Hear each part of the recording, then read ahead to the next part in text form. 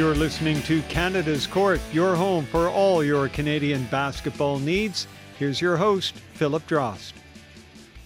Well, it's that time of year, the time to review the past and look forward to the future. And there is certainly a lot to review here on Canada's Court. This marks the first full year of the podcast being in existence. And there were some big firsts for Canada basketball, too. I asked you listeners on Twitter what some of your favorite moments were from 2017, and you responded. First, let's start with likely the biggest accomplishment this year for Canada. At WittersSR on Twitter writes, clear number one is Canada's U19 FIBA World Cup gold, highlighted by RJ Barrett's big game over the USA. And that's where we'll start our year in review. Here's a bit from Danilo Juricic following that monumental win. Our goal, especially, coming into training camp, was to medal. And that was our big thing. And going through all our practices into our games, what was on our mind was to medal and be up there with the top teams in the world. And we ended up doing it. Now, I'm curious, in your mind, the two big games of the tournament were obviously Italy and the USA. Which one was bigger in your head? I believe the Italy game was the bigger game, looking back at it. We ended up beating USA in the semis, and that was a humongous game for us, especially as Canadians, in general. And to have such a big game in the semifinal, it's usually always tough to bounce back and have a great game, especially since it's the next day. So I feel all the emotions and everything had to be put aside for one more night until we were able to beat the Italians. And that's kind of why I think it was probably the biggest game in the tournament for us. Now, you sort of touched on a question I had planned on asking a little bit later, but how did you do that? How did you refocus yourself after such a huge victory? That is a very tough question. I think we're a really, really determined group, especially since we eliminated the biggest challenge for us in the tournament. So after, we had our little celebration in the locker room, we knew we had to dial in and refocus for tomorrow's championship game. So we really had to refocus in. So we knew the Italians weren't anything to be looked over, right? They were a really good team. They were tough. They really got after it, and they were a good team that played well together. So we knew that we had to really dial in for our scout and for our shoot and really get ready for the next day because it wouldn't be a pushover by any means. Mm-hmm. Now, going into that USA game, what was the game plan the coaches were talking about? We had our scout. We knew that the USA is always a great team all around. They have a lot of depth, and we knew that we had to really focus on rebounding because they're a really big team. They're always long. They're strong rebounders, and they have really a lot of height on their teams. So we knew that was going to be a big focus in our game, and we had to stop them in transition because they really like to run out. They were a team that really liked to play fast. They didn't have a lot of plays, so that was one thing we really looked at too. So as long as we had really good transition defense, our best transition defense game of the tournament, we'd be okay, and that's what we did, and we ended up taking them out. What was the atmosphere like at those games? Was there many Canadian fans? Was there many other team fans? What was it like? So during the U.S. game, when we were up, we started to get total control of the fans. The fans had all their support for Canada. There's a lot of Canada chants too, which was pretty amazing to happen in Egypt. The whole crowd was behind us, and then during some of their free throws, they were really loud, and whenever they missed, there was some standing ovations as well, which was really good to see, and to have the fan support on our side, I think it really helped us. And even in the championship game, even when we were up, 20 plus, everyone was still on our side. Everyone was chanting Canada. It was just a great, amazing feeling to have. Now, like you said, you mentioned a bit of nerves on the court in that U.S. game. What was it like when the buzzer finally sounded and you guys had the win? It was amazing. When we finally got that win, words couldn't even come out for me. I had the ball in the end. I got it off the rebound, and then my first thing was to just throw it up in the air, go celebrate a little with my team. All the nerves just went out right after that because it was a close game. We wanted to hold on to that win, and we did. So that was probably the biggest thing, just holding on and getting that first win against the U.S. And what do you think this gold medal says about the future of Canadian basketball? I think this gold medal says that Canada can't just be looked over anymore, and we are truly a powerhouse when it comes to international basketball. And I believe with this win, it really is, just it will be the first ripple in the water, and people will start to really believe that. They will start to believe that Canada is a top powerhouse in basketball internationally across the world. So as long as the guys keep working, use this as a little bit of inspiration, all the younger guys, and then just continue to make our country proud and play hard, I believe we're going to be up there and high up in international basketball. That was Danilo Juricic. He was a key part of the U19 FIBA World Cup gold medal win this summer. Another big part of the team was RJ Barrett. Barrett had an incredible game to beat the USA, and it was really a win that made people around the world pay attention.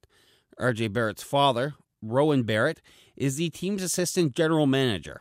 I spoke to him in Halifax. In the past 4 years, that team has had a 850 winning percentage, but we just haven't been able to get through that final game, perform on demand in the quarterfinal.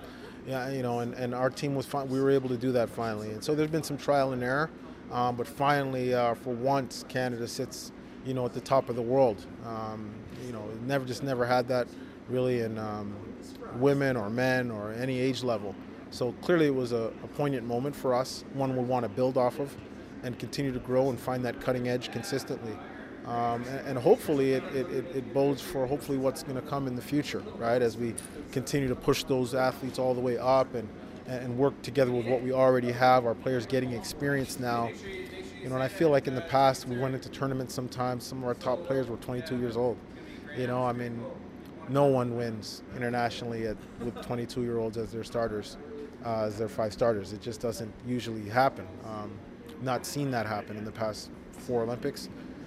So now with our players kind of coming into their own, having players kind of finding their way in the NBA, finding their way in Europe, finding their way through college, being the mainstays, in college, like a Dylan Brooks, for example, at Oregon and what he did last year, you feel like we'll have enough depth, hopefully, to be able to push and get the job done. That was Rowan Barrett, assistant general manager for the men's national team. He was talking about one of the highlights of the year for 2017, the U19 FIBA World Cup gold. This episode, we're reviewing some of the best moments from Canada's court this year. This next highlight comes from Nathan Ayer, who says the interview with Scott Morrison on his Celtics journey was tops. And it was certainly a highlight for me as well. Scott Morrison from Prince Edward Island was named a Boston Celtics assistant coach during the offseason. I met with Scott at the historic Celtics practice facility. Here he is telling me about his journey. I guess I got my big first break being born. What I mean by that is my dad was a college coach too, so even though I was from a small town in PEI, I was exposed to a high level of basketball growing up, so I got lucky with that. Finished my playing career at UPEI and decided to get into coaching. Got another break with Coach Carolyn Savoy at Dalhousie. She gave me an assistant job for a year and then decided to take a sabbatical the following year and left the team in my hands. So I was an interim head coach at age 23, 24. And from there, became good friends with the men's coach at the time at Dalhousie named John Campbell, who had strong ties in Northern Ontario. Long story short, the job at Lakehead University opened in Thunder Bay, and John helped get me an interview. I think they offered it to 3 other people, and then I was like the 4th name on the list, so they offered me the job at Lakehead, and I was there for 10 years. The last 4 or 5 were very successful. Yeah, you really were able to kind of turn that program around. Tell me about that. Yeah, I mean, when I got there, I was 25. I thought I'd be coaching the Knicks in like 3 years. Thought I knew everything and had the world in the palm of my hand, but it turned out to be quite a struggle. We lost a lot of games those first 5 or 6 years, and finally started to figure some things out. Got a couple lucky breaks with recruiting, and the players that we had really got better and worked hard to improve and got us to the top level of Canadian University basketball. We ended up beating Carleton a couple times and My very last game at Lakehead was the national championship game where we lost to Carleton in 2013, I want to say. The years kind of run together. But it would have been nice to win the whole thing, but it was a good run there, and I was proud of how the staff and players really grinded it out to improve. Carleton's a tough one to beat. Yeah, I mean, there's a lot of schools down here in the U.S. that can't beat them, and I find myself actually rooting for them now, which is almost blasphemous coming from the Ontario Conference. But whenever they play, the Boston area schools and American schools, I root for them because if they win, a lot of people around here hear about it from me. There you go. And then from that, you went on to the Maine Red Claws, and I understand that was a bit of a leap of faith for you. Could you tell me about that? Yeah, I mean, in Canada, it's a little different than the U.S. The salaries at university level kind of top out. And I was in a position to renegotiate my contract. Lakehead wanted to keep me, and I kind of wanted to stay too. But I also wanted to, be rewarded for our success. Excuse me. Couldn't, instead of getting a raise, or I guess they, really couldn't afford to give me more money, I tried to negotiate a year off with pay, a sabbatical. So during that sabbatical year, I had planned or thought I would be able to just volunteer with an NBA team. And turns out that was pretty naive to think. They aren't just handing those jobs out. So I asked about the D-League, and I happened to know just through social media a couple of coaches in the D-League. Told them my story. One of them offered me a chance to come in and just basically be a fly on the wall, volunteer, help out with every task possible, from laundry to driving the bus to setting the court up, whatever. Also gave me some basketball-related tasks, including player development and scouting. So I went to Maine. It wasn't much of a risk at the time because I was still getting paid from Lakehead and I still had a job waiting for me. But over that following summer, when I was back in Thunder Bay getting ready for the CIS season, Coach Stevens called me and offered me the head job in Maine. The coach that I was working for had left. So I took it right on the spot. It took me about 3 seconds to decide. And it wasn't because I didn't like Lakehead. I didn't want to be a coach that was at the same school for 30 years, even though there's nothing wrong with that. And a lot of my idols and mentors are coaches that have spent a long time at one school. I just wanted to try different things. And if it didn't pan out, I figured I could come back and get a different CIS job eventually. So I thought I'd go for it and came in pretty blind. Knew a little bit about the league from my year off, but I kind of had to learn on the fly. But I was lucky to learn through training camp and in the preseason from Coach Stevens in Boston, and then by the time I shipped out to Maine, I had a pretty good handle on what was going on. You mentioned even doing laundry. Was there a point ever where you were like, wait, why am I doing this? Yeah, I mean, there's lots of points like that. It was kind of funny. They had 3 interns that year. I guess I could be classified as an intern. And the other intern that worked with me was a guy named Jim Moran. He was about my age. He had a long career overseas. He had his jersey retired in the top league in Spain. And there were several days where we were the only ones in the office. These guys were just leave their stuff on the floor and towels and face cloths and everything you can imagine, and we're picking it up, and we're kind of looking at each other like, man, how did we get to this point? We had a pretty good thing going where we were before. But fast forward 4 years, and we're the only 2 guys from that staff that are in the NBA. Jim's an assistant with the Portland Trailblazers, and I'm here in Boston. So we were joking via text before the season started that it's hard to believe out of all those guys and what we were doing 4 years ago that we were at this point. So it kept us humble and also makes for some good jokes when we see each other. That was Scott Morrison, assistant coach with the Boston Celtics. We're doing a year in review here on Canada's Court. So far, we've heard from Danilo Juricic and Rowan Barrett about the U19 Gold, and Scott Morrison on becoming an assistant coach for one of the most historic NBA franchises.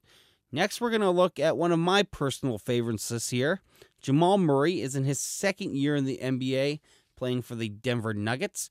I've been a big fan of his game since I watched him play at the Pan Am Games, and it was fun to see him play for Kentucky as well, and now in the NBA. And even though I bungled the sound quality on this one, it was still a pleasure to chat with him.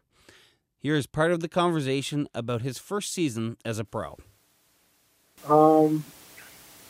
I probably give my first shot to go down. Going 0 for 5 or 0 for 16 on 5 games. Was deflating, and I was took me a while to get my first shot, which something I wasn't used to, and I think that kind of took a hit on my mental for a little bit. So I think that was my rookie wall was the first 5 games of the season. What were people telling you during that time? What kind of advice were you getting while you were struggling to get that first shot down? Most of the vets here were just telling me to keep shooting. If I'm open, shoot it. If you're missing, shoot it. So they kept encouraging me. They knew that that's not how I played, and that's not how I'm going to shoot for the rest of the year. So they believed in my game the whole time, and I think coach and some of the vets were very helpful with that. Just trying to make sure I kept my confidence up and always willing to take the next shot. So what was it like then to finally get that first shot to go down? It was a good feeling, just knowing that one actually went down, and my running back on defense, it was just a break for me. I felt the weight kind of fall off, and now everything opened up again. So it was a mental break for me. Now, I have to imagine one of the highlights for you during the season was being able to go to All-Star Weekend and play in the rookie showcase game. What was that experience like for you? It was a good experience. It was busy during Mardi Gras and All-Star Weekend, so it was hard to get around, but it was great to be out there with those guys and all be on the same court together. So we had a lot of fun. Me, Moody, and Joker, and the guys I know from the other squad. So overall, it was a good experience. And you really you lit it up during that game. You won the game MVP. Was there a moment where you're like, okay, I'm feeling it today. We're gonna go for that MVP award? No, I was really honestly. I was just playing basketball. I was just kind of going for the field game. That's always how I play in those kind of games. And at first, I was just passing, just getting everybody else involved. And then there was a point where I was every time I took a shot, I wasn't missing. So I kept shooting, and there was a point where everybody just knew I was hot and kept giving me the ball. So I took it from there. And what did it feel like to be able to win that trophy for the international team and help get them the win? It felt good. It's something you dream of, and to be standing there and holding up a trophy. So it was an incredible feeling, and just overall the weekend was a whole lot of fun, and I got to be out there with some of my best friends in the league. So just a great experience, and hopefully I get to do it again next year. What were some of the other top points for you as you went through your first NBA season? I'd say playing against Memphis at home or in Memphis. You're having a catch and shoot with Vince Carter closing out. Was kind of cool to me because I used to watch Carter growing up on the Raptors, and I used to love watching his dunks, and I tried to imitate his dunks on my little basketball net in my room. Just getting to hit a shot, with him closing out was pretty incredible, and it kind of brought me back to a childhood playing. That was Jamal Murray of the Denver Nuggets, one of the many interviews here on Canada's Court this year. Another one that certainly makes this list is Kia Nurse. When I interviewed Kia, her Yukon Huskies were on an unbelievable win streak. And even though it was brought to an end in the NCAA tournament this year, she still put together a great season. The Huskies are currently back at the top of the rankings right now, and Kia Nurse is a big part of that. Here she is talking about how she ended up on the historic team. It was a bit of a long process, but what I was fortunate enough to have was my parents and my sister who had already gone through it in her recruiting process. So we kind of narrowed it down day by day, looked at every school and what they had to offer. And then once it got closer to the top 10, that's when we made visits, had a lot more conversations with the coaches, mingled with the team, and then kind of made a decision from there. What were some of your top choices? I made my three official visits to Connecticut, Indiana, and Penn State. And why Connecticut? I just loved the atmosphere that was here, and the legacy that Connecticut has built over the last 30 years with Coach Auriemma and Coach Daly. And I knew that they had gotten the best potential out of a lot of really great players who had already come through here. So I thought, with my dreams to be an Olympian and my dreams to win a national championship, this was the best place for me to do it. Well, already both of those dreams accomplished. Tell me what it's like playing for Coach Auriemma. I mean, it's a lot of fun. I think what he's really good at is finding little things to kind of nitpick on that are things that are going to make you that much better as a player. And he doesn't stop until you get it right. And as soon as you get it right, he finds something new. And that's what makes him so great. He's never going to let you settle to be average. And it's a method to his madness, and it's a little intense sometimes, but it's absolutely a blast to be a part of. As you mentioned, his practices are famous or maybe infamous for being incredibly intense. Could you tell me a bit about what an average practice is like? Yeah, for us, basically, we go into practice, we split up between our guards and our posts, and that's kind of our warm-up, essentially, after we stretch, and we get shots up, and then we go straight into practice, which is a lot of running. There's a lot of drills back-to-back-to-back, which are straight up and down drills, making sure that we do layups, and everything has to be in a row. So we're kind of striving for perfection in that sense, making sure that everybody's running the floor hard, every possession. What his practices essentially are made to do are make you as tired as possible, and they make you come out of your comfort zone. And then at the end of practice, he throws in a drill that makes you really have to think, and that makes you mentally tough. So in any time of situation that you're in a game and you're absolutely dead, tired, we're not going to fold because we've already done this every single day in practice, and we have the confidence to get through it. And at the time we're recording this, it certainly seems that this is working out because your team has won 94 games in a row. Have you had much of a chance to think about that, or is it all focused on the next game? It's a little bit of both. I mean, when it happened, essentially when we broke the record with 91, it hadn't really hit me yet, and I don't know if it hit a lot of us, but now it's kind of sinking in a little bit more that, 91 games, that's a lot of games out of my college career. I think that there's 2 other ones. So that's crazy, and something that you're going to be in the history books forever for, which is absolutely astonishing. But it's a lot of hard work. It's a lot of different players coming in. I got to do it with 3 different teams, and that was a lot of fun too. What does it mean for you to already be in the history books there? Ooh, it's mind-blowing to me. I'm not going to lie. There's a lot of things that have happened over the course of my career so far that I've been absolutely just mind-blown by, and that's one of them. To think that one day when I'm sitting down watching ESPN with maybe my kids or my grandkids and they talk about a streak that somebody else is on, the fact that our team is going to be up there with that is absolutely crazy. UConn Huskies star Kia Nurse. She was the first guest of 2017, and this is the last episode of 2017. So, what were your favorite moments or interviews from Canada's Court this year? You can let me know on Twitter by sending me a tweet at Canada's Court, or you can send me an email to canadascourtpodcast@gmail.com. It's been a pleasure bringing you exciting basketball content throughout this year, and I assure you I'll be bringing in even more great content in 2018. I've already got some exciting interviews planned. Now I'm going to ask you to do a favor. It doesn't take long, but if you could write me a review for this podcast, I'd really appreciate that. That's it for this episode of Canada's Court.